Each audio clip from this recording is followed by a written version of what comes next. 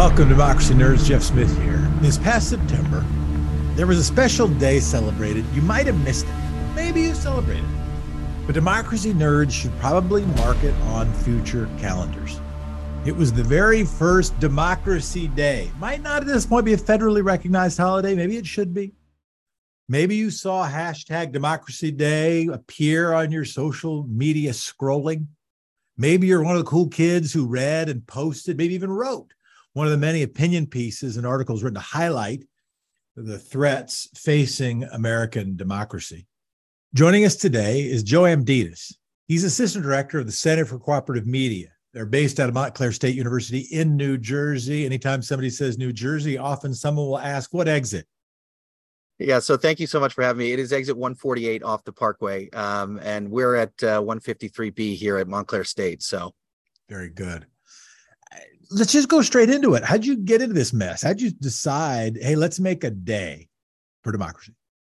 So there is an International Democracy Day, or Day of Democracy. It was established by the UN. And, you know, I think back in January 2022, my boss, Stephanie Murray, and I were online on Twitter. You know, we're reading all these stories. We're very aware of the growing threat of fascism, the growth of authoritarianism, and its sort of, you know, commonplace acceptance among several growing patches of the population, not just in the United States, but around the world. And, you know, we're a small organization based out of a relatively small public school in New Jersey. And one of the things that we do really well is we work to bring news organizations of all shapes and sizes together to, you know, produce collaborative journalism. And, you know, in January of this year, Rachel Glickhouse of the News Revenue Hub read a column in the Washington Post by Margaret Sullivan that talked about the threats to democracy and what media has to do in order for democracy in the United States to survive. So she took that and ran with it and said, you know, we should put something together where, you know, news organizations all across the country come together and call out these threats, and not just the threats and the challenges, but solutions, you know, areas where certain towns or communities have made progress in sort of fighting back those tides of authoritarianism and, you know, safeguarding and strengthening the pillars of democratic process and participation in their community. So we wanted to look at the challenges and raise the alarm while also trying to highlight solutions that have worked in other areas. So what happened on the day? What happened on the first Democracy Day? I hear some of the generals, which is helpful, but what did you see? So, you know, we were very pleasantly surprised. You know, we went to look at what we figured would be our impact metrics, essentially. How would we know that this was a success? What are some indicators that we could point to say that this is something that was positive, that had a good impact? Obviously, one day is not enough, as everyone was very, you know, fond of joking about during the planning meetings and everything. But we thought that one day of democracy and 364 days, maybe 363 days of authoritarianism, and one day for shopping. You know, that's fair. That's you can divvy it up differently. I mean, you probably had a committee meeting about it. Exactly. Yeah. So what it looked like was, you know, we had over 300, and I think we had around 395 newsrooms or news organizations and journalists and freelancers who participated or signed up as a media partner for this. And what it looked like was everyone together on the same day, publishing, sharing, and discussing stories, articles, and information about the democratic process that eschews the sort of horse race coverage that you see, especially at the state level. We see that a lot, to say nothing of the CNNs, MSNBCs, and Foxes. At the state level, we really wanted to focus on explaining and diving into and really articulating the nuances of the democratic process, how it works, what are some challenges and threats that people are facing, what are some speed bumps that you might run into as you go to vote. I mean, everything. We even ended up creating this story menu that we distributed to partners, and we have listed on the website, usdemocracyday.org, to give local news organizations in particular a sense of the type of stories that we were hoping to see, and that we think, and based on our research and our surveys, that we think that local residents would benefit most from. How you pick the day? I Googled Democracy Day. It seems like it's in different days for different countries. Yeah, so we struggled with this a little bit because, like I said, there is already an International Day of Democracy, and it is September 15th. And while we were aware of the possibilities that might get stepped on, or maybe there's a little confusion, especially when it comes to the hashtags people are using, not every post under Democracy Day on International Democracy Day is going to be about our U.S. Democracy Day project. So yeah, we decided September 15th would be a strong enough news peg to sort of gather attention and rally the troops around to get everybody to focus on it. It seems to me that one of the challenges, I see a bunch, people decrying, evincing their concern about the decline of democracy. I don't see as much, and it might be because I'm not looking carefully enough. It might be because it's not as interesting a message, or it's just assumed by everybody it's not as important. But I don't see as much a base case for why we care about democracy in the first place. Or we hear, oh, it's authoritarianism. Or we hear, oh, they're violating norms of democracy, or democracy is in decline. To what degree do you think we have a shared assumption that democracy is a good thing in the first place? I don't think we have a shared assumption that it's a good thing. A lot of these seemingly axiomatic principles of what we consider, right, good, bad, I would say they never really have been homogenized to the level that people have a common sense of agreement on every issue. There have been certain times when people rally around a particular concept or idea or cause. But we have to face it. We have only been a multiracial democracy, and therefore a real democracy in any sense, for less than 60 years. So we really don't even, not only do we not have a common definition on it, but even the people who agree what democracy is, there's disagreement about whether or not we've been a democracy this whole time. We've been sort of a Herrenvolk democracy, but not one that fully— Forgive that word. Say that word again. A Herrenvolk democracy. There's a really brilliant professor that I had in college who taught about the concept of a Herrenvolk democracy, one in which proclaims to be universal and participatory, but simultaneously oppresses an entire subclass or subclasses of those people within that electorate, and therefore does not actually become a democracy.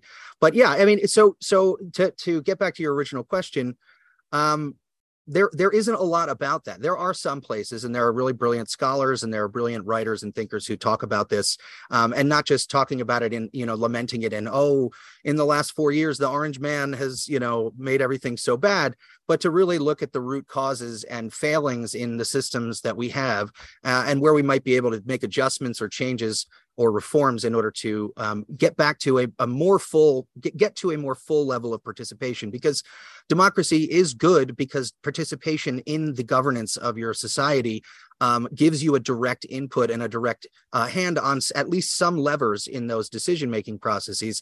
And as far as, active participation and agency are considered good, then democracy is to be considered equally, or at least in the same area of good. What's the best way to make the case for democracy? It depends on who you're talking to, obviously. You have to craft your messaging to fit the room, essentially.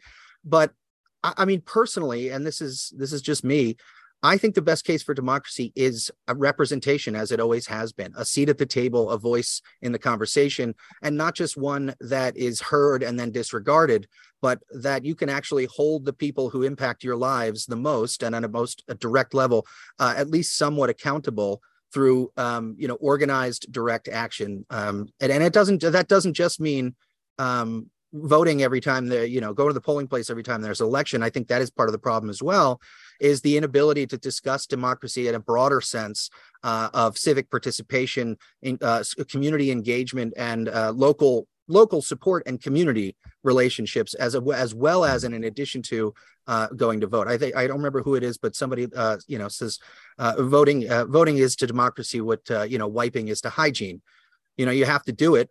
But it's not the only thing you have to do. There's plenty more you have to do to maintain a healthy body politic, as well as a relatively healthy body. Yeah, so it's a baseline expectation. Voting is a baseline expectation of democracy. I hear that. The community thing is interesting, but I want to poke at this. To be clear, like I'm an out. I come in peace, right? So I'm gonna please poke a bit, but I want to enunciate brilliant answers to these questions. I want to help, right, spread the word. But let's imagine we're behind a Rawlsian veil of ignorance, and we're making the old, and all I mean by that is we don't know the position we're going to be in when we're crafting the system, and we're crafting a system that will be good, even if we're not exactly sure what station we're going to be in that system. Doesn't mean we'd make everybody the same, but at least we're using Right. using that framework. And we're deciding on what kind of system. And somebody says, maybe it's like the student used to spar with me when I would speak at Pomona College. And he would come to my talks each year and say, essentially, he'd use better words than I'm about to use, but he'd say, well, why do we want the dum-dums to vote? Why don't we want the people who know what the heck is going on to be in charge? Why couldn't we imagine either a benevolent autocracy or a benevolent plutocracy? Why couldn't we imagine a system that, why is participation its own value? It seems tautological. I said, well, what's the best way to make the case for democracy? Well, participation, more participation. Well, what if I care about is outcomes of my own life, and I kind of want to participate? I want to go IKEA. I want to watch a football game. I want to raise my family. I want to die with more property than I was born with, right? Why do I care about participation, particularly participation from somebody who has different interests than mine? Well, I think it's a great question, and this is something everybody has to struggle with as they go through their philosophical development and growth. And I think the more relevant question to your first query about, why do we want the dum-dums to vote? It's not that we specifically do, it's that we don't want unelected, unaccountable people to decide who's considered a dum-dum. And the only way that you can prevent against that is to build some sort of system that allows popular representation and participation to a level that would allow you to adjust or correct for the authoritarian trends that essentially go to a certain point, and then there is no return, because once you leave those mechanisms of participation and accountability behind, then any rule that's made after that doesn't have your input, and you have no option or hope of it being able to impact the direction or structure of those decisions. Let me try this. So an old interview question is, what's the most valuable part of a model car kit? I don't know if model car kits even exist anymore. When I was a kid, you'd have a model car kit, right? Yeah. Make a little Corvette because you couldn't afford a real one. And it was kind of fun to build. And the question is, what's the most important piece in the model car kit? And there's various answers, right? I like the answer steering wheel. Otherwise, how are you going to drive anywhere? And the best answer I've ever heard is the picture on top of the box. Is a vision of what you're trying to put together. Some people think they're real clever with the glue. Best answer I've ever heard is picture on top of the box. So let's imagine a picture on top of the box. You just said the United States hasn't been a multiracial democracy, something with a better claim of being a real republic until pretty recently. What's your favorite picture on top of the box? Not only a philosophical case for why democracy is good, but any examples of where it's good and how we should see it. And maybe we can evaluate the outcomes versus places that seem worse. So what would my picture on the box look like? Sure. I would say, actually, my answer to the first question, which is what's the most important piece, I would say the next one, because as someone who is dedicated to the craft of building model cars, or in our example, a more perfect union, as a democracy nerd is certainly in favor of, I would say the most important step is the next step. And as long as you are looking toward how to fit this next piece into where it goes, what shapes make sense here, what kind of structural integrity does it add or subtract by putting it in a particular location, and what other pieces can it be combined with in order to make the ultimate goal, to reach the ultimate goal of completing the picture on the box. And I think the picture on the box, for me at least, maybe I'm a little bit more of an abstract jigsaw puzzle kind of guy for this example, but the picture on the box for me looks like local involvement, local control. It looks like worker ownership and participation in, it looks like democracy, not just at the polling place, but democracy at work and democracy in our communities, and the level of civic engagement and participation that comes with the feeling of having an ownership stake in something and having a vested interest in its success and its health. And with those combined, that picture to me starts to emerge of a locally, unapologetically local, yet reasonably situated national and international patchwork. There's a concept in computing called packets or packages, and I'm not a coder, so I'm sure all the actual nerds here will jump on me for this. But essentially, it's a technology that allowed you to package information and data and send it and allow it to interact with other packages of data, because the interlocking packet connectors were universal, but the information contained within was unique and as varied as any coder or program can be. And if you build systems that allow local control of local issues and a cascading upward system of not just oversight and transparency and accountability, but interreliability, then you start to see a patchwork, an ecosystem emerge in which all of the constituent parts and participants have their value, their size, their strengths, their weaknesses, but they're valued no less or more than the other because of them. What democracies are working well? Oh, man. I don't know. I really don't know if that. I think the ones that are working well are the ones that continually re-examine themselves and allow changes and evolution to occur, while also making sure that not just the positive freedoms that you mentioned earlier, the ability to do something or to, have agency and do things of your own volition, but also the negative freedoms, the freedom from oppression, the freedom from discrimination and harassment, that both are equally valued or equitably valued, and that also a democracy, a successful democracy, would be one that takes count and takes note of its history and its evolution, not just examining exactly where you are in the immediate past and immediate future. I want to stick on this because I think I think I see a built-in tautology to nearly all of the democracy discussion that I care about, which is democracy is good. How come? Well, because it engenders participation. Well, what's good about participation? Well, it makes democracy better. Well, how do we evaluate participation and democracy? Well, if more people are engaged, and if the degree of engagement is higher, and if the breadth of engagement is more diverse. Why is that good? Well, because that's what makes participation better and what makes democracy better. And I'm like, wait. All to the good. And maybe what we're saying is that democracy is the first principle, or that engagement is the first principle, or that shared power is the first principle, is in fact a raison d'etre, that in fact engagement itself is its own reward. Let's say we're talking to somebody who's not yet in on that joke. Let's imagine we're talking to somebody who's like, yeah, it's not my top five. And what are the ways? And I say this in part to lobby you and in part to inform what we should be talking about with these discussions, right? The kind of guests we should be having. And one reason I was asking, like, what other countries, right? Who's doing it well? I was like, oh, well, look at over there. Isn't that pretty cool? Wouldn't we rather be like that than be like that over there? Keep going on how you would, talk to somebody who is democracy skeptical about why they should care in the first place. Well, I think you mentioned a lot of what either you called them what did you call them, original goods or the base goods? You said share of power, things like that. I was just using what some people might say is borderline synonyms of democracy, or like right. Basic process values.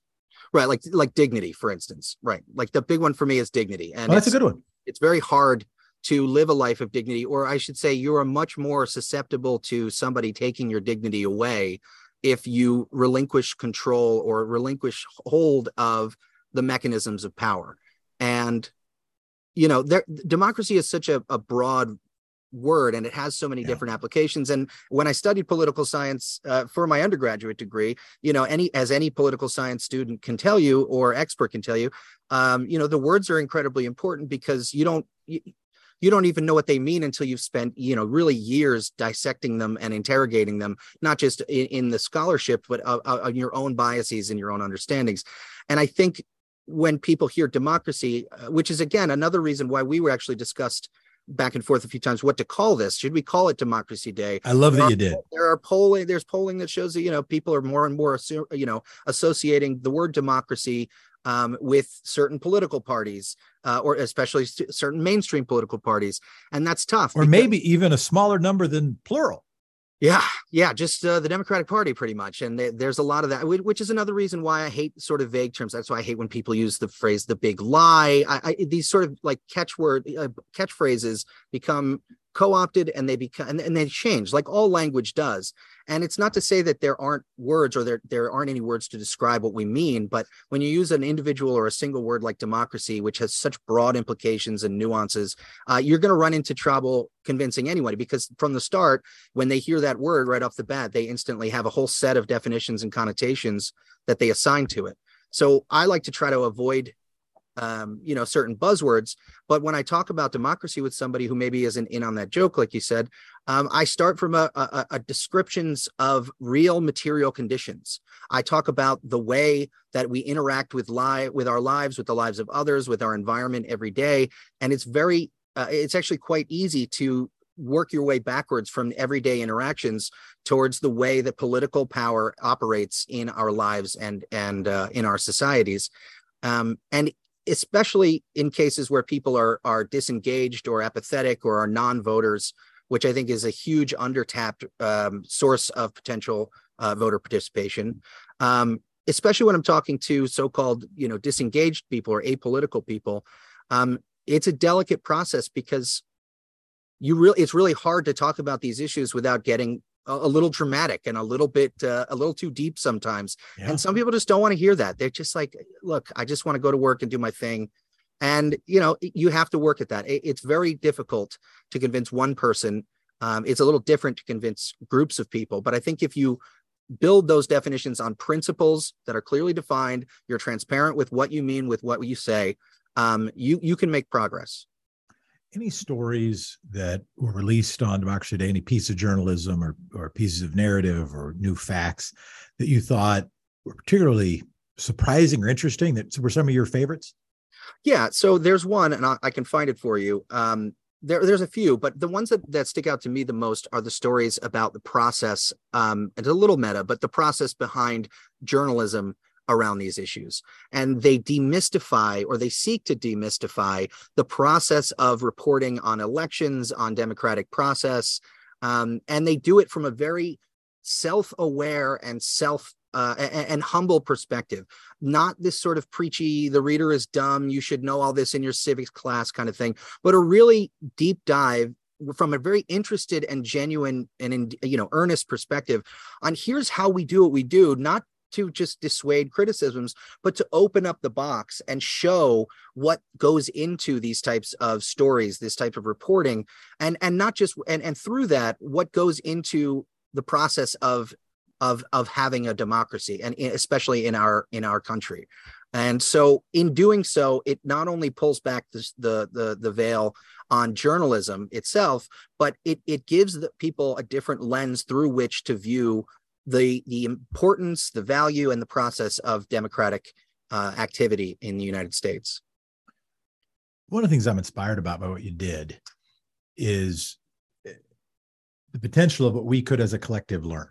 And by that, I don't mean what, that one person has, because frankly, that's not how I think democracy works, nor do I think it's really how human minds work.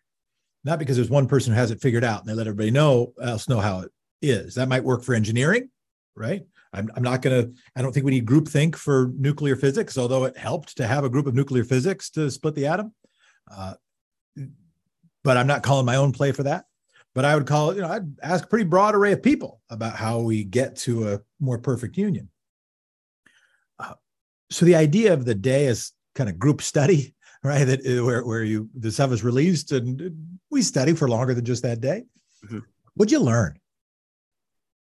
Well, we learned that there's a lot of enthusiasm and energy around this topic. There are a lot of journalists at newsrooms of all sizes, including freelancers and independent journalists who have been dying to talk about this and have an opportunity to do it at a stage or at a level that doesn't make them seem like they're running around shouting that the sky is falling, for one. And we also learned that collaboration and working together can be incredibly powerful. This is something we've known and we've been making the case for a while. But, like I said, with just one or two outlets, writing about this topic, it's fine. Those communities will get that, or the people who decide to read that will hopefully get information from that.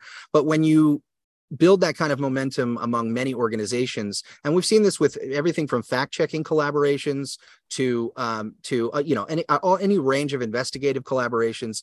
When you have multiple organizations, news organizations working together, oftentimes the trust in that journalism that's produced and the work that's produced goes up compared to how it might be with a particular outlet, or maybe just one or two outlets, because you're bringing in such a broad range of systems, of verification systems, of styles, and you're coming together around a solid topic. And that lends credibility to the effort, because it's a lot harder to coordinate or to, be conspiratorial with that many individuals or organizations involved. And it lends credibility, I think, to the effort. Any stories you noticed of where democracy worked, where it produced an outcome that was positive, or where it demonstrated its advantages to other systems, or where elements of democracy demonstrated their value relative to the absence of that element, or the authoritarianism itself? Yeah, absolutely. I think the thing that always, the stories that always grab my attention are the ones that highlight the accountability mechanisms in democratic processes. The idea that if a private company were to do something, even if it's a heinous thing, right? Even if it's something like, illegal dumping or redlining and things like that, when a private company does it, you have no avenue of recourse. You have no ability to hold individuals or LLCs or whatever accountable for any of the things they do. That's not to say that there's perfect mechanisms now. I mean, Purdue Pharma, you can name a million companies that have essentially gotten away with murder for the cost of maybe a week of gross revenue, So I'm not saying it's perfect, but without those kinds of democratic systems in place to hold organizations and individuals accountable, those kinds of crimes would not only be rampant, but they would be commonplace to the point where it'd be like you're getting a parking ticket, because what's the accountability? What's the punishment for that kind of behavior? And what's the recourse for the community as well? And so having local democratic input, local community input on these types of decisions, and allowing the community to hold people and individuals and organizations accountable is huge. But even smaller example, like a less dramatic example, would be participatory budgeting. The city of New York has done multiple participatory budgeting experiments where community members were asked to come to meetings and help decide how to spend a certain section of the budget on, everything from community beautification projects to security projects. I mean, the community gets to decide what to do with this pot of money, and they use a democratic process of voting and ranked choice and stuff like that. I'm not sure the exact process, and the outcomes are great. And not only are the outcomes great, but the level of involvement and pride and investment from not just the people who participated, but the other residents in those communities goes through the roof. And that sort of intangible sense of camaraderie and, togetherness is something that is hard to measure, but it's undeniable when you see the results of something like that. What a great example. And I'll say some of why I asked that question, why I'm interested in it, because it is so easy. I don't want to say it's easy, so much easier and so much more frequent. Because heck, you've got public records requests and Freedom of Information Act at one's disposal to do an in-depth story of how the public library wasted some money or paid too much to the executive, or I don't know, lost some books. They lose books. Maybe they never lose books, or how a prison system spent blank amount of money on soda pop. Look at this. I remember there was a story. Look at all this money spent on soda pop, because all you had to do was do a public records request for the prison budget, right? And you look, okay, what's the food budget? And then you look at the thing that you think would make the best headline, and then you go, oh, look at this, how much we're spending on soda pop. It's like, right. And anything more than $1,000 sounds like it's money, right? At some point, our brains have a hard time calculating between 1,000 and a billion. The difference is very large. The difference is not two, right? The difference is not a certain number of zeros. It's like a lot. So the discipline, the exercise to try to highlight, pictures up on top of the box, right? Examples of where democracy is working. This is how we are, in fact, stronger together. And not because we put a political party in charge necessarily, but because we put people in charge, What did you learn that you want to do differently for next time, if anything? Was there any, is it just sort of more cowbell because you figured it all out? Or were there any things like, oh, you know what, this occurred to us now that we'll implement it next time? Yeah, so there are a couple of things. Some logistics things. For instance, we sort of late in the game realized that I realized I could set up an email notification and a little check mark on the submission form to let all the other partners know when a story that was submitted by another partner was available for republication. I also could have grouped those emails into a digest that goes once a day instead of flooding the listserv with a bunch of emails.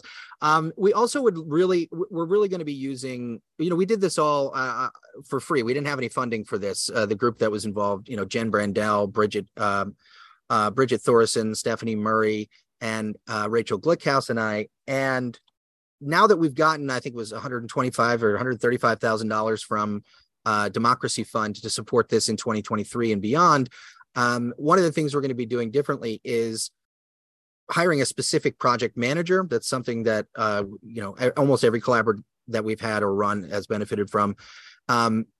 All the media that we received, the attention we received was earned media or organic. So we might drop a little bit of money. We're going to sprinkle some money on it a little bit to see, especially when it comes to paying the partners and freelancers, to see who can't really do this or spend time on this without giving up time and money in another area. So hopefully to supplement some of that. And we'd really like to get some of the larger media publications and organizations out there to buy in. I mean, they all seem to be writing articles and publishing stories about these threats. And it would be really great to see some, collaborative buy-in in 2023 and especially 2024, just to get that profile even higher and to show more of a broad spectrum of participation among the outlets. And it's tough though, because people and companies have very unique reactions to what, certain projects, certain phrases and words for whatever reason. So it is tough to get that many different types, shapes and colors of cats into the same, herd them into the same pen. But, we're going to do our best and we're excited. The Gannett newsrooms were on board. That was like a huge chunk of otherwise very corporate media. And so we're making baby steps. And like I said, the most important step is the next one. So back to metrics. How many were you able to count? How many stories were sort of Democracy Day stories, and or how many organizations, news organizations were part of it, or how many people engaged with those stories? What were some of the numbers you're proud of or worried about?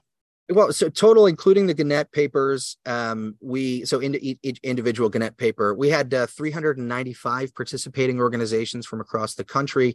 Altogether, we tracked, and it's tough to track all these because not everybody will send you an email when they publish a story or make sure to include the little tagline so the Google search, news notification can find it.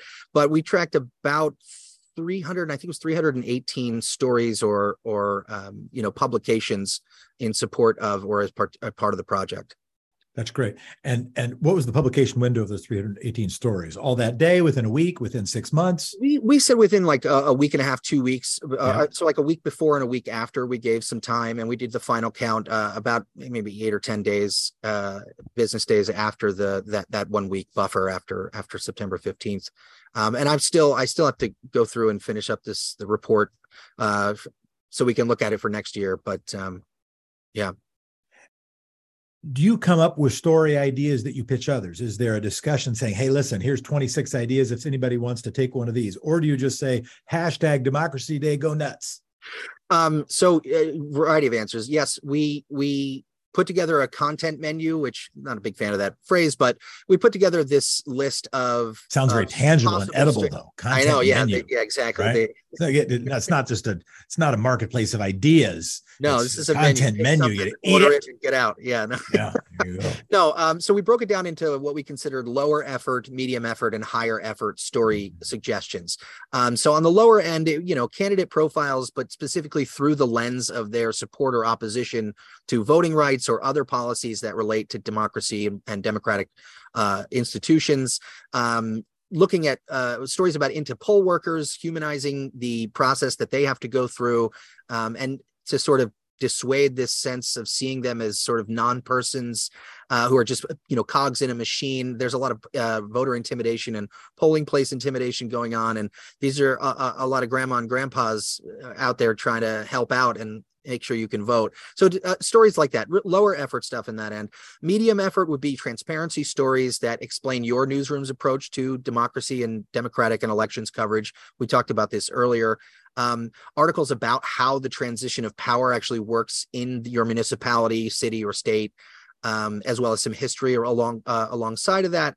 And then on the higher end, more engaged journalism that actually democratizes your own newsroom, bringing the public, members of the public, not just their feedback and thoughts, but allowing them to take part in some part of the decision-making around what you cover, sort of handing over some power as a democratic example or exercise, and a lead into that coverage. So that's more on the higher, and obviously proactive stories, sort of warning readers about what to expect and the certain threats and how to, guard against them. But that's the sort of spectrum we were going for in terms of providing possible suggestions for our outlets who maybe just, or journalists who came into the project like, cool, democracy, what am I supposed to write about? So, but we didn't have any influence on anyone's in particular coverage. Can I pitch you a couple? Absolutely. I have like 4. All right, here they go. Most of them, maybe all, will go in the harder category. Okay. So here's my to the collective. All right. One is just looking at democracy outcomes. Could even be comparative journalism, right? And some of these I think are studies. I'm interested in if their academics might even get in cahoots. And one of the reasons I like the idea of starting early, talking about this in October in the run up to the next, rather than September 14th or September 16th, right? Is because I think some of the real work needs to be done well in advance. But comparative pieces of like look at health outcomes of authoritarian regimes versus small d democratic regimes, right? Look at environmental outcomes, look at economic outcomes, look at war, and then be smart enough to at least isolate a few variables, right? Because it's pretty hard. We only have give or take 200 countries in the world. You don't have 100,000, so your scatter plots are not fully scattered. But that's one sort of comparative. Second, you already hit the other category, which is cool stuff people are doing. I think that if we give not only this is what's breaking or here are the threats, but also here's some pictures on top of the box. So here's some next pieces. Here's some next steps worth taking, or at least worth evaluating. Another one is I'll put a plug in for sortition. Right, like real, because we do this now. We've done give or take 100 of these conversations, and so we hear a bunch of this stuff. There might be various things we've covered that and I won't go through all of them, but one of the more interesting ones seems to be for kind of the truest sense of democracy is sort of random selection, but demographically representative, ideologically representative, geographically representative, to get to ideas. And then here's my last one, and I say my last one for last on purpose. And it gets back to this conversation that I would have with this kid. His name I don't remember, back at Pomona. And his case would be, why do we want the dum-dums to vote? Why don't we want the Pomona kids to vote? All of us had to get a 1420 on our SAT in the old scoring method in order to go here. All of us needed to get a 3.9. All of us need to demonstrate discipline. All of us have to go to our civics class, have an idea of what we're talking about it before we do it. And I basically had 2 responses. And they are both tautological. The second one I don't think is. I actually think the second one could be supported by empiricism, but it should be evaluated as hypothesis rather than as truth. So the first one was just my line, which is I think democracy works better when more people do it. And that's tautological because that's by definition of democracy is it's more democracy when more people are doing it. If it's not democracy, it's a little less that. It's something, fewer people doing it, it's something less than democracy. The second was this, that I have a hypothesis, but it's only a hypothesis. The idea is his idea essentially was if you study, if you take the right poll test, if you can answer a question of how many justices, he didn't say poll test, I did, but if you take a test and know how many justices there are on the Supreme Court, do you know how many U.S. senators there are? Do you know how a bill becomes a law? Most people don't know that, by the way, that's kind of complicated, but some things basic or not basic. Then, after you've learned that knowledge, you'll be a better participant. I have a converse understanding.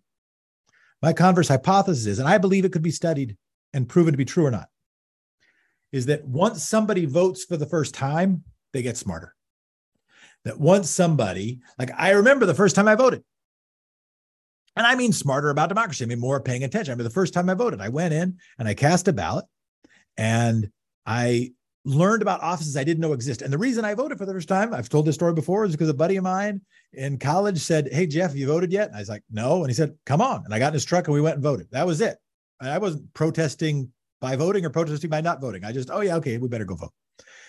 And I looked at all these people I'd never heard of before, offices I'd never heard of before. I had a little voter's pamphlet. And I learned all kinds of stuff. And by the way, I started paying a little more attention because I voted. I didn't start paying attention and therefore I voted. I voted and therefore I started paying attention. It reminds me when I became a fan of auto racing. I was never a fan of auto racing. Didn't feel like a real sport. Heck, they didn't even run around.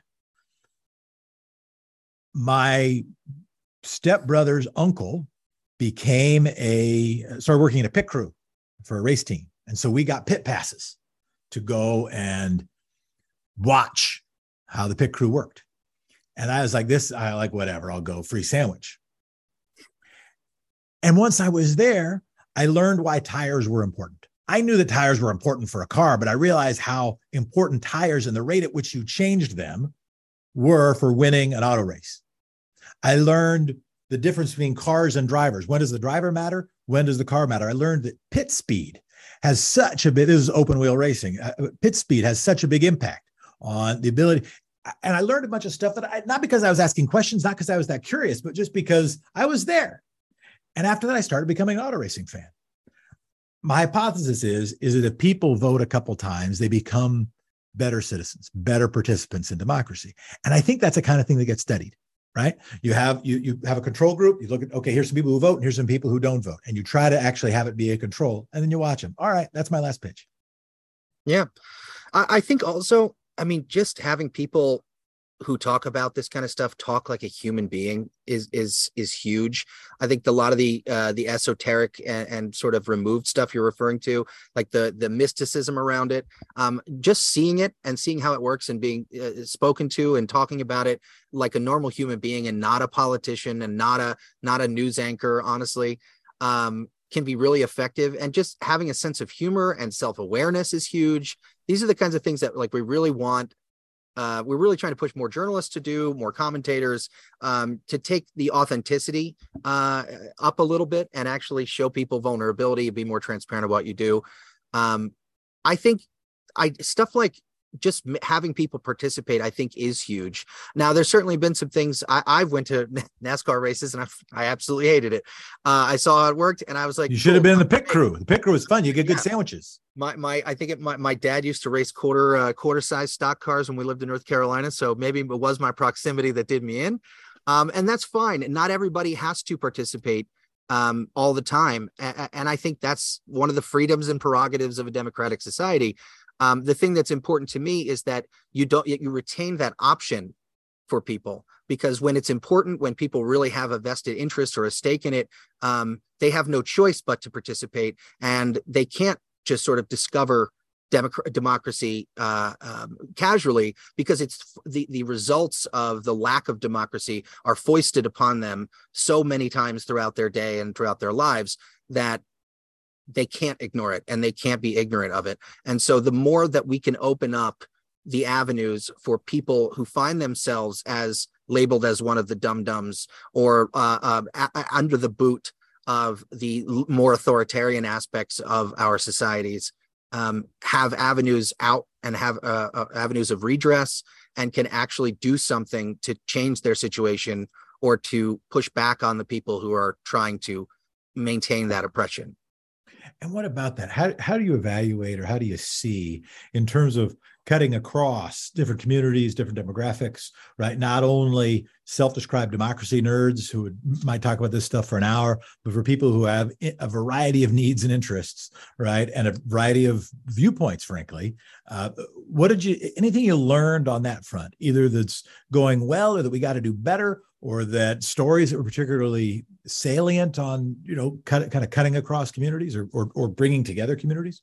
Yeah. I learned that, and I could sort of knew this going in, but one of the things that stuck out to me the most and has stuck out to me the most is that stories aren't enough. Journalism is not enough. Journalism is not going to fix this problem. Journalism as an industry is responsible for a large portion of the problem, and has been used and has served in the service of heinous, dubious forces of authoritarianism, whether it's their complicity with slave owners in running runaway slave ads, whether it's their complicity with the police in every single labor uprising or worker rights campaign that's existed in the United States, or it's their unapologetic jeering and championing of any U.S. military intervention or bombing campaign. There is a lot of damage to be undone, and news organizations are part of the problem. That doesn't mean that they cannot be part of the solution, or that individual organizations and journalists can help to build the solutions.